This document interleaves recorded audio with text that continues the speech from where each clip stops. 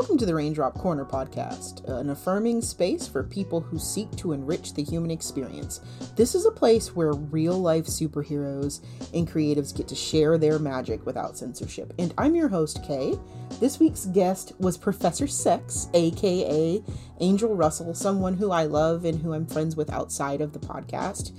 I have been an admirer of their work for quite some time, and it was just really cool hearing about how they navigated finding a bridge between their very religious upbringing and also kind of breaking free from some of those opinions that they had early on in life, and how they shifted and grew as they became an adult and as they had experiences, and some of those experiences no longer aligned with their upbringing. And it was just really cool to see that journey and also have a conversation about what affirming and inclusive spaces look like in the support that we should be giving in our society. So I hope that you all enjoy this episode, and without further ado, here is an ode to our guest. This box that unfolded left me covered in dust. But I had wings, one that shimmered with gold and titanium, and the other unobtrusive with wildly feathers poking from my backside. Two dueling limbs attached to my flesh, a kind of ironic duality that laid a knowing blueprint, some kind of map, daring me to disseminate and unlearn against the backdrop of falling from a binary to which tiny humans called me mother. A bigger human called me a wife. Relationships transformed and repurposed. Am I an imposter in this body? In this world, walking around, educating as I almost forget to breathe? I am fortified, but also a mortified gauntlet, and I want to roar. I do, but my back aches, my head splinters in pain, figure and form writhing as evolution just blooms. My voice booming down like the good book premeditated, true sentiments in someone's insecurity prompting agitation. Watch this, their anger swell as I prepare my proclamation, rising from the ashes, celebrating my reanimation. Behold the professor radiant in a product of adverse consecration, all in the witching hour too. Purpose becoming form as the student becomes the teacher, clawing at walls has yielded a resonant calm. One that alters and shifts to chaos, but I hold it in my hand because the universe will conspire. And in this story, I hold the key to my desires.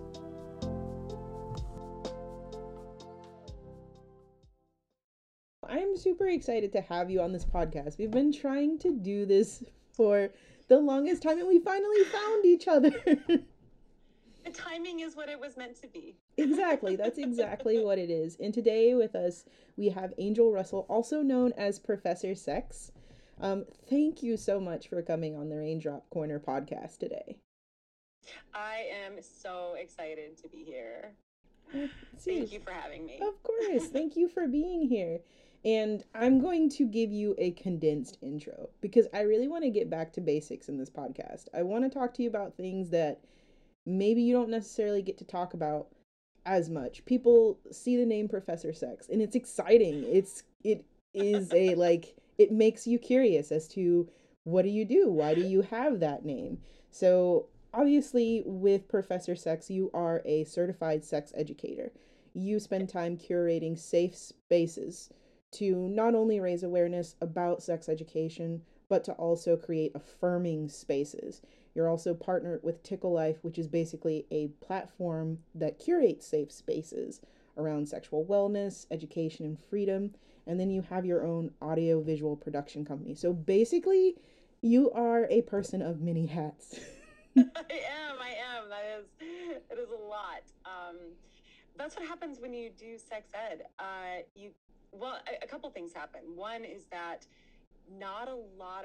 there's not a lot of people like lining up to hire sex educators and pay them the big bucks. Mm-hmm. Like that's not there in the public health sector. There is a space for health educators that are focused on sexuality. Mm-hmm. But if you're not coming to it, I'm coming to it from the field of psychology.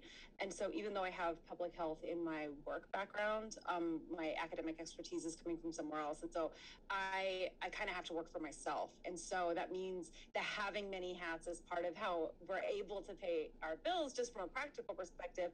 But also the other thing that happens is because there's not a ton of us doing this work, a lot of the like structural support you need to like do the kind of work we do, things like audiovisual production, things like having your website, things like whatever, all those things you end up having to do yourself. And so we had noticed that a lot of once you do anything and you're at all good at it, your colleagues are like, teach me how you did that. And so we thought, well, we can be helpful to people. We've hacked a couple of these things, and so we can help. And so that's how the production company actually came about, was just us wanting to kind of share the goodies with other people doing this kind of work, so that we weren't all reinventing the wheel, Mm-hmm. adjacent to each other. So I think that's really cool too, because like when you identify that there's a need, people in those spaces like to learn from people that make them comfortable. Because there's tons of audio and production based companies out there, but a lot of times like you need to work with people who believe in what you're doing and are comfortable with it. yeah, it's that are comfortable with it part. It's very challenging to find civilians who will work with folks who are doing sex education work, because Mm-hmm. it feels sex work adjacent to a lot of people, and there's such a stigma against sex work and sex workers. And I just want to say, like, sex work is real work, and I'm a big supporter of sex Yes, workers. it is. But I also know that what I do isn't sex work. Mm-hmm. But people outside the community don't know that, and people outside the community see what we do and see it as being similar or the same as sex work. And so that same stigma and the same censorship and the same regulations that constantly throw sex workers under the bus sweep us up in those issues too. And so sometimes working with with sex educators who wear other hats, who do other professional services, is just part of how we have to, like, the people I use for printing are also in the industry. The people I use, like, I have a large network of people who are doing this kind of work, and we're all professionals at different levels. And we all sort of share each other's work, around, because that kind of support, we had to kind of create the network ourselves, because it just didn't exist for us out there. That's really cool that you have that kind of camaraderie, because a lot of It's times nice. like when there's a need in a certain community, it's very easy to like make it competitive instead of making it an environment where you're working in tandem with That's other there colleagues. too. So Oh, you have to find your people. you Okay. decided to be a sex educator and to take Yes. all of the knowledge that you've gained to help not only help educate other individuals but to also create safe spaces, whether it's, I know you've done work in terms of trauma and mental health and being an advocate in that, right, and you've done other work as far as curating different programs for different grassroots companies and nonprofits. So, with that in mind, tell me about Little Angel. How did you get to this point? What were experiences that you had that led you to want to do this kind of work? Oh, that's such a wonderful. I nobody's ever asked me that. What a great question. I was actually just talking to some friends of mine from high school the other day. Like, I have a couple of friends that I knew as a kid that we're still really good friends now, Mm-hmm. and one of them actually said to me, if you could go back in time and tell us as kids that I'd be getting this like sex advice from you, I would melt. And I was like, yeah, I like, if I could tell little Angel where adult Angel was, like, I don't even know that my brain could have computed that. I grew up in a deeply conservative part of California, in the middle of the desert, Mm-hmm. and I was raised by youth pastors. My dad was head of our worship ministry. My mom was head of our women's ministry. They both together were on part of the staff of people who handled the youth ministry. And so my parents, I mean, to their credit, a lot of what I learned about holding safe spaces for people and about activism came from them. I watched our house was a revolving door of young people in need who needed a safe place to go because they didn't have it at home, who needed a safe place to go because they had run away, who needed to say and so we constantly had people in our home of varying ages that needed a safe place to be where someone was just going to love them. And so I learned that as a little person that there's just like a way you treat people. And so even though some of the values of my conservative upbringing don't jive with the very progressive person that I've become, that the values that I was raised with, some of them really did plant the seeds into becoming who I was, because my parents at their core, regardless of how they vote, at their core, my parents are activists, and my parents they are the kind of people that will literally give you the clothes off their backs, and they are the kind of people that will there's always a seat at their table, no matter who you are, no matter what you look like, no matter what you've done. And so they taught me that. They taught me that kind of love for people. I remember I always tell people this because I think it's an interesting story in terms of where I've come from in terms of my beliefs, but also how I was taught to fight for my beliefs. So my mom is very pro-life, like pro-life activist level pro-life. And so my mom had me as a kid on the side of the road, like with pro-life people, like protesting we were anti-abortion, protesting anti-abortion. Like we would make signs with the other protesters, and so I was going to a protest recently for something, and my mom made a comment. I'm like, "You're the one who taught me how to protest," and I like kind of threw it back at her, and she sort of laughed, like, neither one of us could kind of picture what I would take that information and do with it. But I remember my mother teaching me, like, you believe in something and you fight for it, and that's what matters, and you fight for people who need you to fight for them, and you speak for people who don't have a voice, and you elevate people who need to be their voice to be elevated, and so my parents kind of taught me to like use the privilege and the power that you have to help people. And it's so yeah, little Angel was, I grew up taking care of people, or watching people be taken care of, and learning how to take care of people. And I learned how to be an activist, and I learned how to do all of these things. And then in terms of interests, I was just this little nerdy, I read all the time, constant reader, just constantly consuming any literature I could. So I always wanted to learn.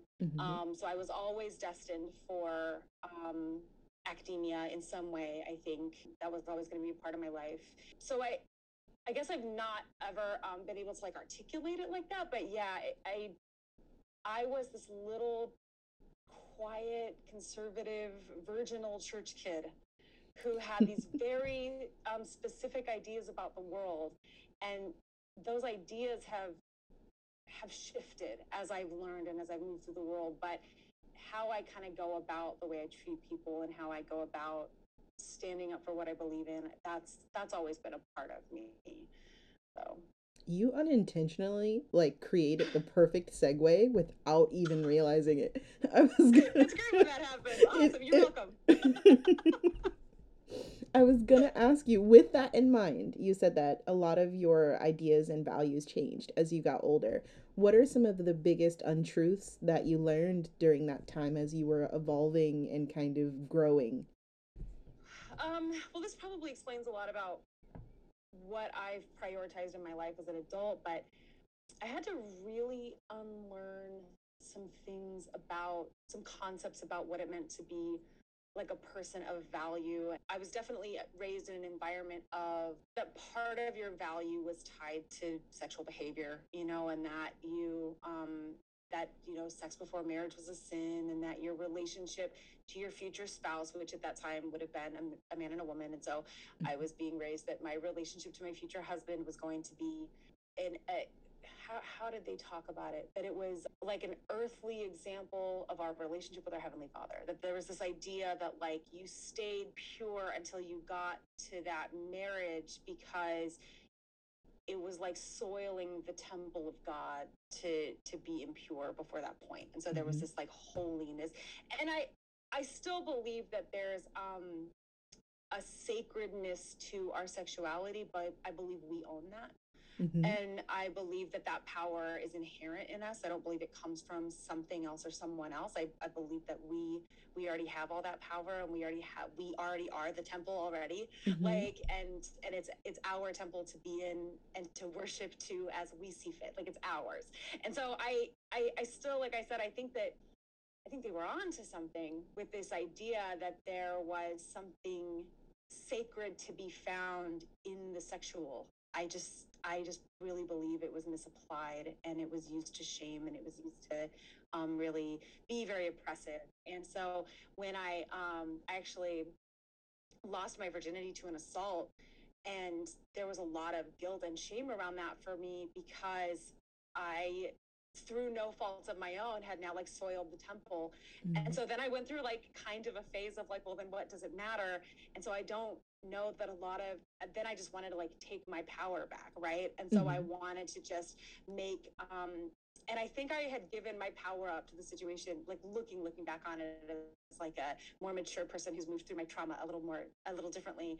I think even then I said yes to a lot of things that I don't know if I meant the yes for. I just was saying no hadn't worked, so I might as well say yes, kind of a thing, you know? And so I went, the pendulum swung in different directions. And so I think had I been offered some information on sexuality that was a little bit less, that was true, had I been offered some truth about like that my value as a person isn't tied up in who I sleep with or how many people I sleep with or how I sleep with them, and that my value as a person, that virginity is not a medical term, and that there's no way to check for someone's virginity, and that I learned some things about myself and my body and the way that I relate to other people that turned out to just be untrue. And had I been able to wrap my head around their truths before learning the hard way that they were untrue, I think that it would have been a little easier go of it. But I now am very determined to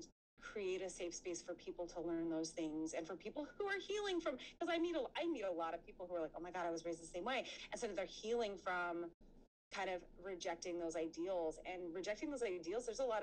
There's some grief to that, because you're raised at like, this is how you're getting to heaven. And you're raised with like, this is the way that God will love you, that God loves you in this form and no other forms. And so you feel like you're losing this thing that you're taught is supposed to be the most important thing in your whole life, this relationship with this version of God that someone else has planted for you, you know? And so, and it was so tied up. It was so tied up in my relationships. It was so tied up in sex. It was so tied up in how I related to other people. And so learning that there was a lot of grief around that. And so I have been able, I mean, I'm still working on it. I'm still unpacking those bags. It takes it's very time. much reflected. It's a lot reflected in my relationship with my parents, because they're still in many ways very much the people who raised me. And so, you know, I see it now in their relationships with my kids. And I see like I now get to decide like battles I wouldn't have fought for myself. I now have to decide if I'm going to fight them for my kids, because, you know, my kids obviously take their relationship with their grandparents very seriously. And so I have to decide, like, I wouldn't have stood up for myself about this, but I'm also not going to watch my kid be unpacking these bags in 20 years and be like dealing with this. And so we're going to like deal with it now. And I want to create a space for other people who are moving through it, people who have reached out to me from, you know, when we were growing up, or who grew up in environments like the one I grew up in, and who are saying, oh my gosh, I'm seeing the world so differently now, and I'm healing from it, and I don't know what to do with myself, and like, where do I go for the truth, because nobody ever gave it to me. And so I want to be there and say, like, let me hold space with compassion for you, and let me offer you some truth, and offer you some love, and give you a place where that grief is okay, and that messiness is okay. And so yeah, I don't know if that even answered your question, but It answered it perfectly. And I think that it makes the journey lighter when people have someone that they can go to that can help them as they navigate their path by either giving them resources or giving them information. And thank you for talking about the grief element, because that is a part of it that not a lot of people talk about. And when you're unlearning things, whatever it might be, it's also a very lonely place, because normally you have people around you who have the same thoughts and ideas that you used to have. So now you kind of have to find new spaces and new people that align with this new idea set that's kind of happening. So yeah. Well, you have to determine what does that mean for those friendships, because you've built community and friendships and bonds based on those common ideals. And so when you start to, when your worldview shifts, it doesn't just instantly mean you don't love these people anymore. And it doesn't just instantly take like, I can look at my relationship, my parents and I can have very honest looks about our relationships with each other and say, we're very different people and our worldviews don't align, and we know that. And that doesn't mean we don't love each other. And that doesn't mean that. And so there is, I think for them too, my mom and I have talked honestly with each other about, there's grief for them too, because it does mean that those relationships change. And there's a time where you, depending on whether it's friends, whether it's family, whoever it is, there's a time where you're still holding on to the relationship as your worldview is shifting. And so there's not just grief in the loss of the worldview, which has its own, but there's also like the loss of who you were under that worldview. There's some grief there. The loss of what those friendships looked like, there's going to be grief around that. And coming to terms with that and learning to like let that be part of the process that's rough, and it can take people their whole lives to move through that. And that's a perfectly normal and acceptable pace to move through something that big. So it's not like you just decide one day that this is the truth and you've switched gears and now your life is better and you've got all your progressive friends and your life, it's messy. It's like taking cooked spaghetti and trying to lay it out one noodle at a time and hoping nothing breaks. Like that's a good way to describe it. It very much so is. And you're constantly learning and growing. And those relationships will like continue to change. And sometimes like they end up becoming easier in time. Yeah. And then sometimes something comes up. Also, my cat might be featured in the background because every time I'm doing something is the time that she wants to cuddle. Oh yeah, mine too. I was gonna say I don't even know where he is right now, but he was asleep on my thesis like 10 minutes ago. Yeah, so it's the perfect place to sleep. It's his favorite place to sleep. This like last week, he's never been up on this table before, and as soon as I started laying out my research on the table next to me, it is now the only place in the house he wants to be. And I'm like, why? Much to your point, like I agree with that. When those ideas change and when those relationships change as you grow, you do have to find new ways to navigate those spaces and those relationships. And I'm guessing that there's probably a great deal of fear that possibly comes with that, as well as you're kind of shifting from having these realizations and thoughts to also kind of stepping into spaces to educate people on sex that maybe aren't as receptive to it, or maybe give you pushback, or maybe aren't willing to even pay for the services or see the value of it. So what was navigating that fear like? I think I'm still navigating it, if I'm really honest. I don't know. I mean, I guess the longer I do it, the easier it gets. But when I first got into doing any of this work, I got into it selling toys. And the only people I was doing those like in-home parties, like a multi-level marketing kind of thing. And I've since sort of shifted my relationship to multi-level marketing, but at the time it is what got me into this. And so they send you like your little business in a box. And I had the idea is that you do your first event with the people you already know, right? Like you practice on your friends and family. And we've all been practiced on by someone who's gotten a business in a box. And so True. It's just, and so I'm very grateful for the people who let me practice on them, because they helped me realize that the education was what I loved and not the sales. But my very first time out, the people I knew were like my family, like the same family that's, that I'm having this growth from, this away from, and the same people. So, you know, my mom, my aunt, my cousins, so these same people that have watched me just go a different route, take a different road. And I think when you watch somebody take a different path than you, there's a little sense of like, what's wrong with my path that you don't want to be on this path, you know? And so I think for them, my divergence from the path has been emotional too, because they believe in what they believe in for, you know, they have really good reasons for it. And so, and these are reasonable people who care about me. And so there was some concern, but they also support me. And they're like, okay, so I get my business in a box and I invite these people and their friends and like the two people I knew at the time over to my house. And I'm standing in front of them and I'm like, all right, now I have to talk about sex, because that's how you sell sex toys, is you talk about sex. And so I think when I signed up for it, I thought I could just rely on my knowledge of how many like speeds different things had. Mm-hmm. But what I learned even that very first time was, and I wasn't scared of the public speaking part. Like that's never been a fear for me. But I was a little bit nervous to talk about something so openly in a group full of people that I knew were not all married, that I knew were not all, like I was about to like tangentially endorse some things that had not been endorsed in a room full of people that had actively not endorsed them. Do you know what I mean? So Yeah. I was like, oh, okay. And I was like, I know they're all going to still love me, and I know they know what I'm doing, and they said yes, and they're coming over here, but this could go a lot of ways. And what ended up happening is everybody that was there was so nice to me, and everybody that was there was so grateful for the space that we created, that it really wasn't about the toys at all. It was about like the toys and the wine were an excuse for at this time it was a bunch of women who had gotten together to just have like really open conversations about stuff that they'd never had permission to have an open conversation about before. Mm-hmm. And so it was the first time I got to see myself do what I had always seen my mom do, which was create a safe space for people to just like show up.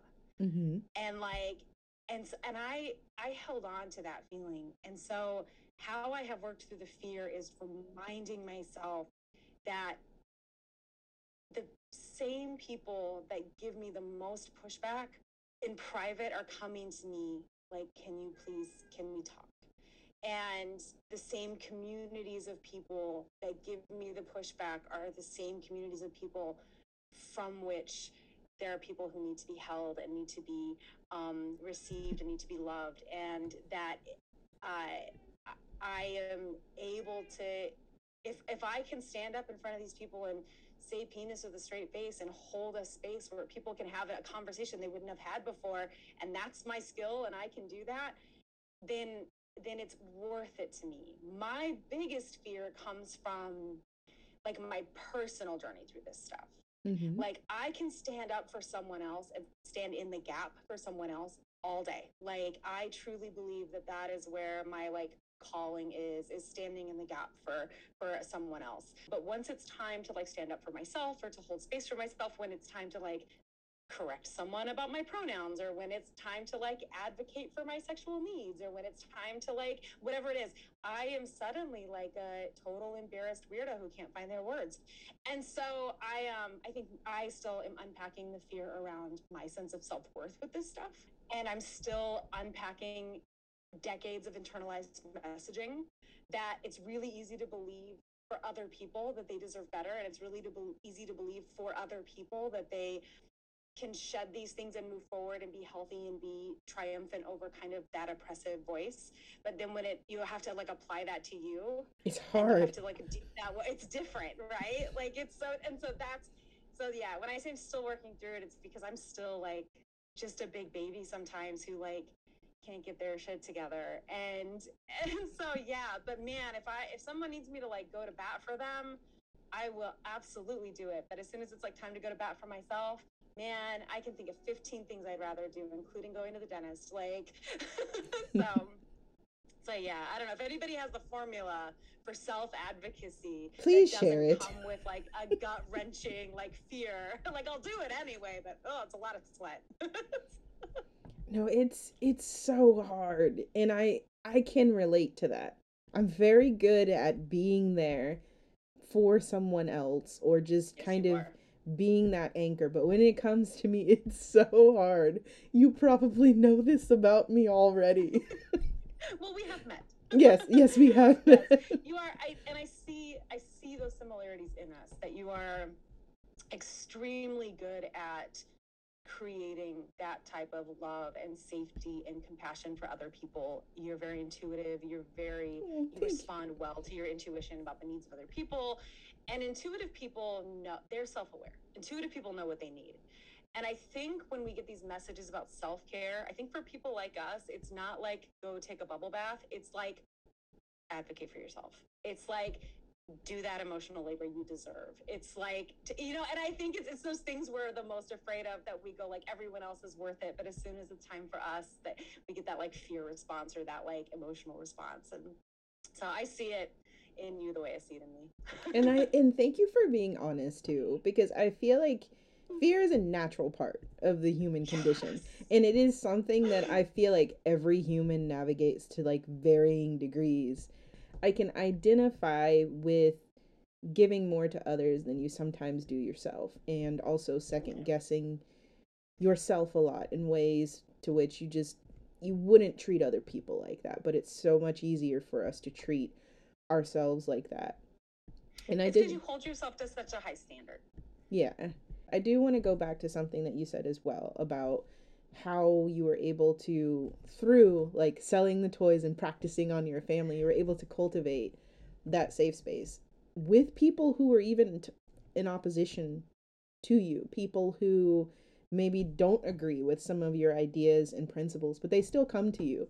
And that gives me hope because I've seen that happen with other people. I've had it happen to me where the homophobic classmate that I had is coming to me because his sister came out and he Mm-hmm. wants to know what to do, or Yep. just situations where people know that you're a resource and they know that you're very interconnected with not just your community but other communities as well, so that you can learn and grow. So you become an asset. You become someone that they feel safe with and trust. And that's just so important. And in a time where we are ultra polarized, and I'm not saying that it's not without validity, because a lot of it Yes. is, but I feel like everyone is just very angry, and we aren't internalizing it as much as we used to. It's basically being unleashed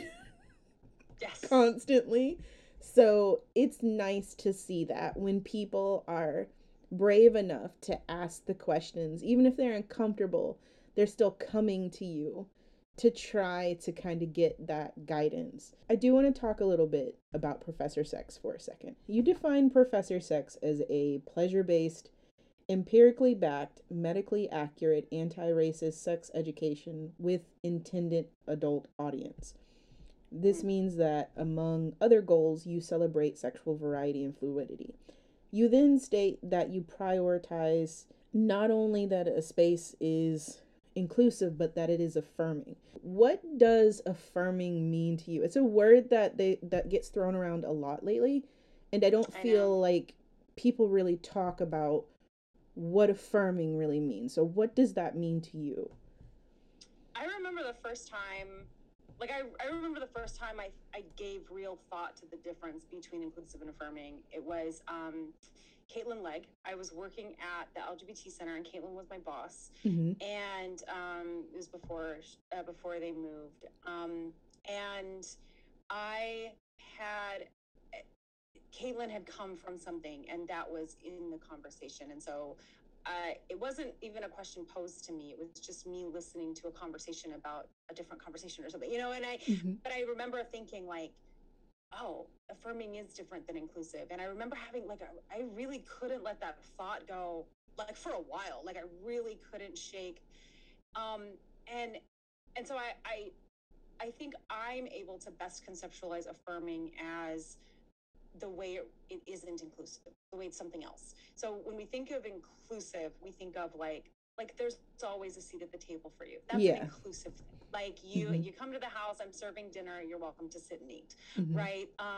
Or you come to the door, I'm gonna open it to you, there's a seat for you, right? Like that's an inclusive way to go about something. And a lot of people say affirming when they mean that they're being inclusive. So they mean that everybody's welcome here is a very like inclusive thing to say. But like like an example of affirming would be like, let's say that we're having an event, and where I choose to host the event can make the difference between it being inclusive or affirming. Am I considering public transportation in where I'm hosting the event? Am I considering the people that live in the neighborhoods around where the event is being hosted? Am I considering who actually physically has access to the space and how they will access it, and will they feel like they're among peers, or will they feel like they stick out like a sore thumb, whatever. And so like those are the kinds of questions you're asking yourself when you're shifting away from inclusive is, I'm going to have the event where I'm going to have it, wherever it's most convenient for me or whatever. I'm going to open the door to whoever shows up. That's very inclusive. But affirming is, it's really important to me to reach XYZ community. And I'm going to do that by considering the needs of that community. I'm going to do that by incorporating the voices of the people in that community. So they're going to have a seat at the table when I'm planning this. I'm going to be reaching out to that community and asking them, what do they need, and doing that work there, as opposed to like, here's what I think you need, and here's how I think it needs to be offered to you, and you're welcome to show up if you want it. And so I think affirming is saying, okay, not just you're welcome here, but who you are is super beautiful and important. And who you are isn't just like valid, but it is valuable. And your perspectives are valuable, and your perspectives are wanted, and your perspectives are encouraged. And we're including the voices of those people when we're creating, whether that's creating education, whether that's creating programming, whether that's planning an event, whatever that looks like. It's about really involving the diversity in the process, not just creating the appearance of diversity on like a panel. Does that make sense? That makes perfect sense. And it's so I talked with someone recently about this. So I won't name where I work, but it was work related. Someone was like, well, we have XYZ speaking. And I'm like, that's fantastic. But you have no marginalized individuals anywhere on this panel at all. So how do you expect to get answers and to start conversations that affect the masses of your company? And they're like, well, they don't show up to these things. And I'm like, let me ask you a question. Why do you think that is? And they're like, well, because they don't show up. And I'm like, no, it's because they don't feel like they will matter. They don't feel like they will be seen. They don't feel like they're wanted. And I'm like, a lot of times to feel like you matter, you have to be proactive and be willing to reach those individuals, be willing to start and open the conversation, because people stick in areas where they know they're going to be accepted. They're not going to walk into a new area blindly. So I think you bringing up what affirming really means is just so important. And when I saw it, it made me smile, because it was the context that you used it in. Because a lot of people will use the word blindly, but they won't give you any context, contextualize behind it. It's like when you were talking, I was thinking it's like the difference between someone has a party and they say anyone's welcome, or they call you and invite you to come. And there's something different between seeing a flyer on someone's Facebook versus having somebody physically call you and say, I want you here to come to this. It's very true. Like, and so, you know what I mean? Like, I could be considered invited to both events. Like, technically, all are welcome. I put the flyer up. I don't know why nobody showed up.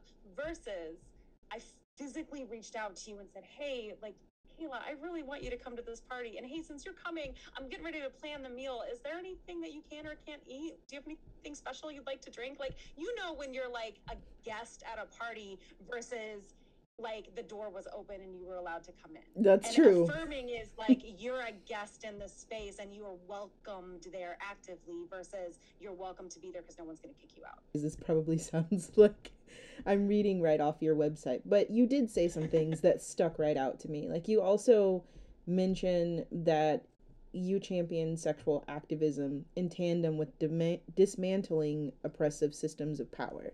So, how does activism and oppressive systems of power intersect with sex?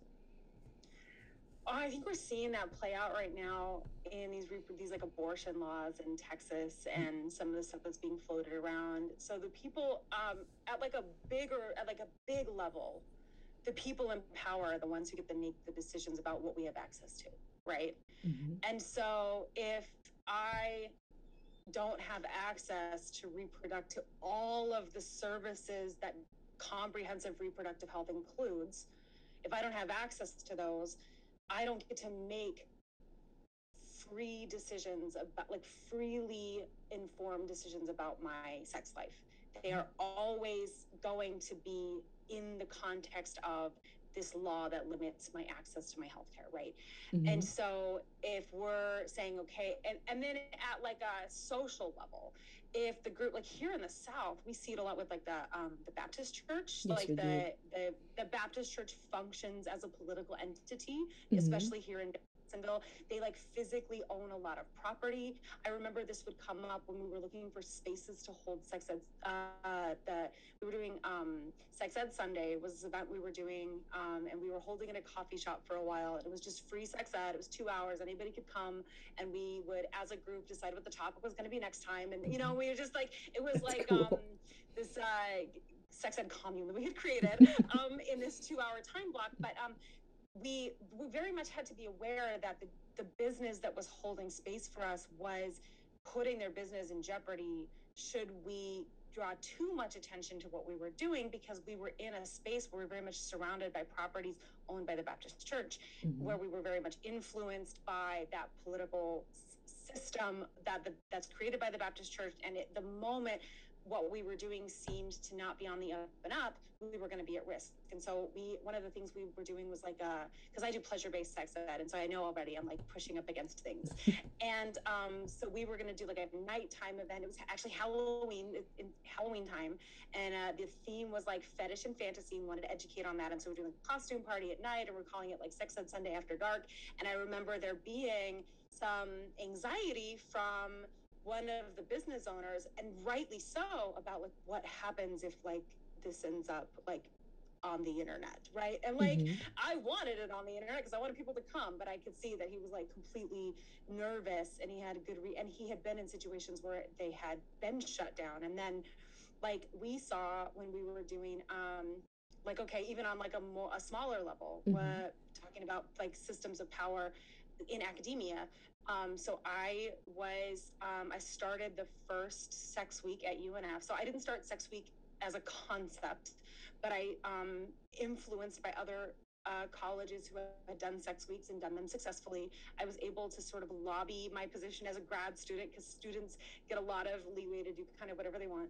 And Mm-hmm. so I was able to like lobby my position as a grad student at the time to start sex week.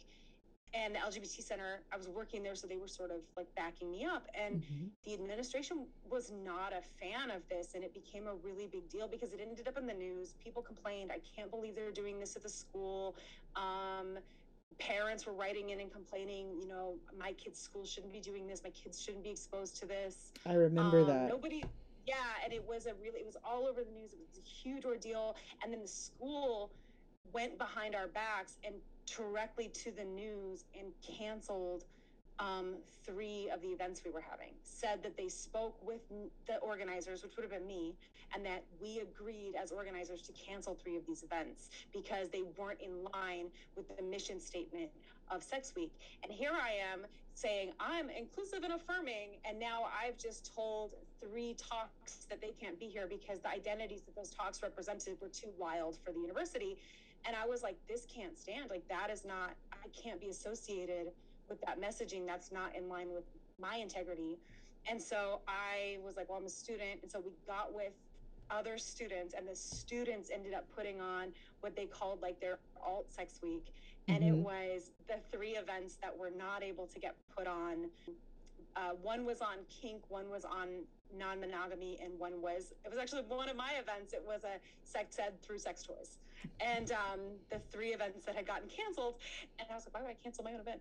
And and so the students put it on, and they were the most well-attended events, just the show of support of people saying, we want this. And I think it was less about the topics at that point and more about people saying, like, again, disrupting that system of power. And so it became very much an act in all of those became an issue of how much we were willing to risk as activists to say, do we stay in this space? How hard do we lobby?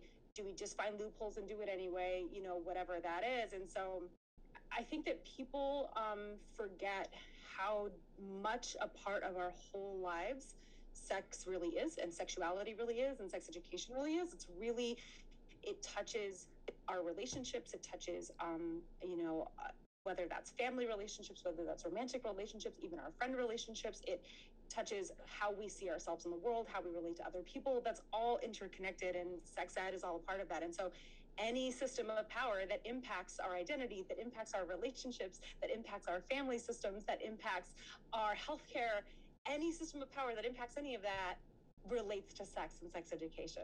A lot of times people willfully block things out, or they're just not aware of the impacts that certain things have.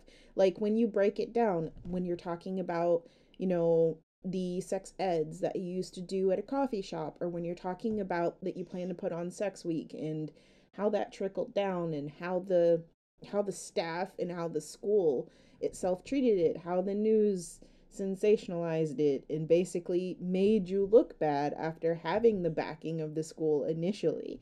So, yes. and I think it just speaks to how important it is to champion having that education, because growing up, at least for me, the sex education was non-existent. It was that one course that you attended for an hour to an hour and 30 minutes where somebody came into your class and popped in a VHS and told you people shouldn't touch you here, and this is what a vagina is, and this is what a penis is, and they're here, just watch a baby be born. exactly. And there was like no attention to all of the things that come along with sex, and how identity and expression and relationships and consent and just all these things that they really didn't talk about. And it must be kind of refreshing to live in today's age as someone that's going to grade school, where there's just so many more resources available. And it just makes me so happy that someone like you exists, who is there to provide those spaces and just champion all of those messages. And I am so serious about that. I promised myself a really that nice thing to say. it's true though. It's so needed, and beyond just who you are as a sex educator, because you're so much more. You do so many things in the community. What is your goal as an advocate, as a creator, as an artist? Ooh, well, big goals. I don't even know. I guess since I was a child, my big thing was, I used to tell my mom, what did I say? It was something, there was this church group called, the Newsboys, and they had this song called Shine. Mm-hmm. And I just used to love and it just meant like be a light in the world. And I remember really internalizing that was like a thing that was possible, that like, because the implication was not shining, was like, being not a light. Yeah. And I was like, well, shoot, if given a choice, right? And so I remember thinking, like, I just want to shine really bright, and not as an attention thing, but as like the way that light makes people feel warm and seen and good, and like, like the things that come from like a beautifully well lit like light source. And so I guess wanting to make a difference in whatever I'm doing, like wanting the things that I'm doing to have some kind of impact I can point to. And so that's been kind of the driving goal behind like how I make decisions anymore, is like, can I look at this and see that this is I can see the point to the impact that this has. Does that make this a worthwhile endeavor, or do I need to walk away from this because I can't see that? Or is it costing me the ability to do that somewhere else? Because everything I say yes to is a no I say somewhere else. Even though I think if you ask Steve, he'd say I never say no to anything. But he's like, you're always saying yes. Because I like to help people. But right now, like my big professional goals right now are I've got two big projects that we're working on. One, I did just take on the position as COO of Tickle.life. Tickle.life awesome. yeah, I love it. Tickle.life is a global sexual wellness platform. Half of our CEO is in India, and then I'm here. So half the organization's in India, and then we're at like a US based organization. So, the big chunk of the team is here. And we are a startup. And so we're at a global level trying to do what I've always tried to do, which is like claw out a space for ourselves and make a difference for other people and provide something that is like a quality. The work we're doing with Tickle.life, that is kind of one thing that I've really been putting a lot of my energy in. And then the other thing that we've been doing that's really been getting, aside from writing my thesis, which is going to be over any minute, the other thing that's been getting a lot of my heart has been the local PFLAG chapter. I am their director of sex and gender education, and we just launched what is called the SAGE program, and SAGE stands for sex and gender education. And we're creating this whole library of videos and workshops that are meant to be accessible by community members, so that this education is out there for people to get, so that there's no reason that people won't have access to information that they need. And so we just started creating those videos, editing our first one now. And yeah, I'm very excited about that work. So those are kind of in terms of like professional goals, I want to see both of these things really get off the ground, really flourish, really like get their legs and run. But bigger goals, I just want to make a difference. And I think that you're doing that. And I think that you are exactly that light that you strive to be. So Angel, thank you so much for coming on the podcast. It's always wonderful seeing you. I think this is the first time that you and I have ever like spoken. I've worked with you while you're talking to other people. I think we've had like a few little conversations like here and there, but yes, this is probably the longest, most in-depth conversation we have had. But no, it is delightful. It was delightful, and I'm so glad that I got to talk to you. You are always welcome back.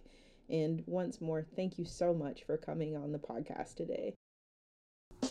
Thank you to all of our listeners out there. As always, you are the most beloved and make all of this magic possible. I have to give an extra special shout out to Professor Sex, aka Angel Russell. They are an amazing human being. The work that they do with PFLAG, specifically SAGE at PFLAG, and just the work they do outside of that, and the awareness that they bring to sex education, and just kind of dispelling a lot of those stigmas and myths around sex. It's been wonderful to watch their journey in the short period of time that I've known them. So show them some love, check them out. So often we get to see an individual once they're kind of producing content and really kind of putting themselves out there. But it was really cool to hear about Angel's journey. Also, I'm so sorry if y'all can hear the police sirens. I literally live at the beach behind a Whole Foods. I'm not sure why it's popping at Whole Foods, and it has been strategically every time I record an outro for like the last 3 podcasts, but it has, so you'll just have to forgive the background noise if you can hear it. But I digress. The Raindrop Corner podcast can be found on iTunes, Spotify, SoundCloud, and all standard streaming podcast platforms. Until next time.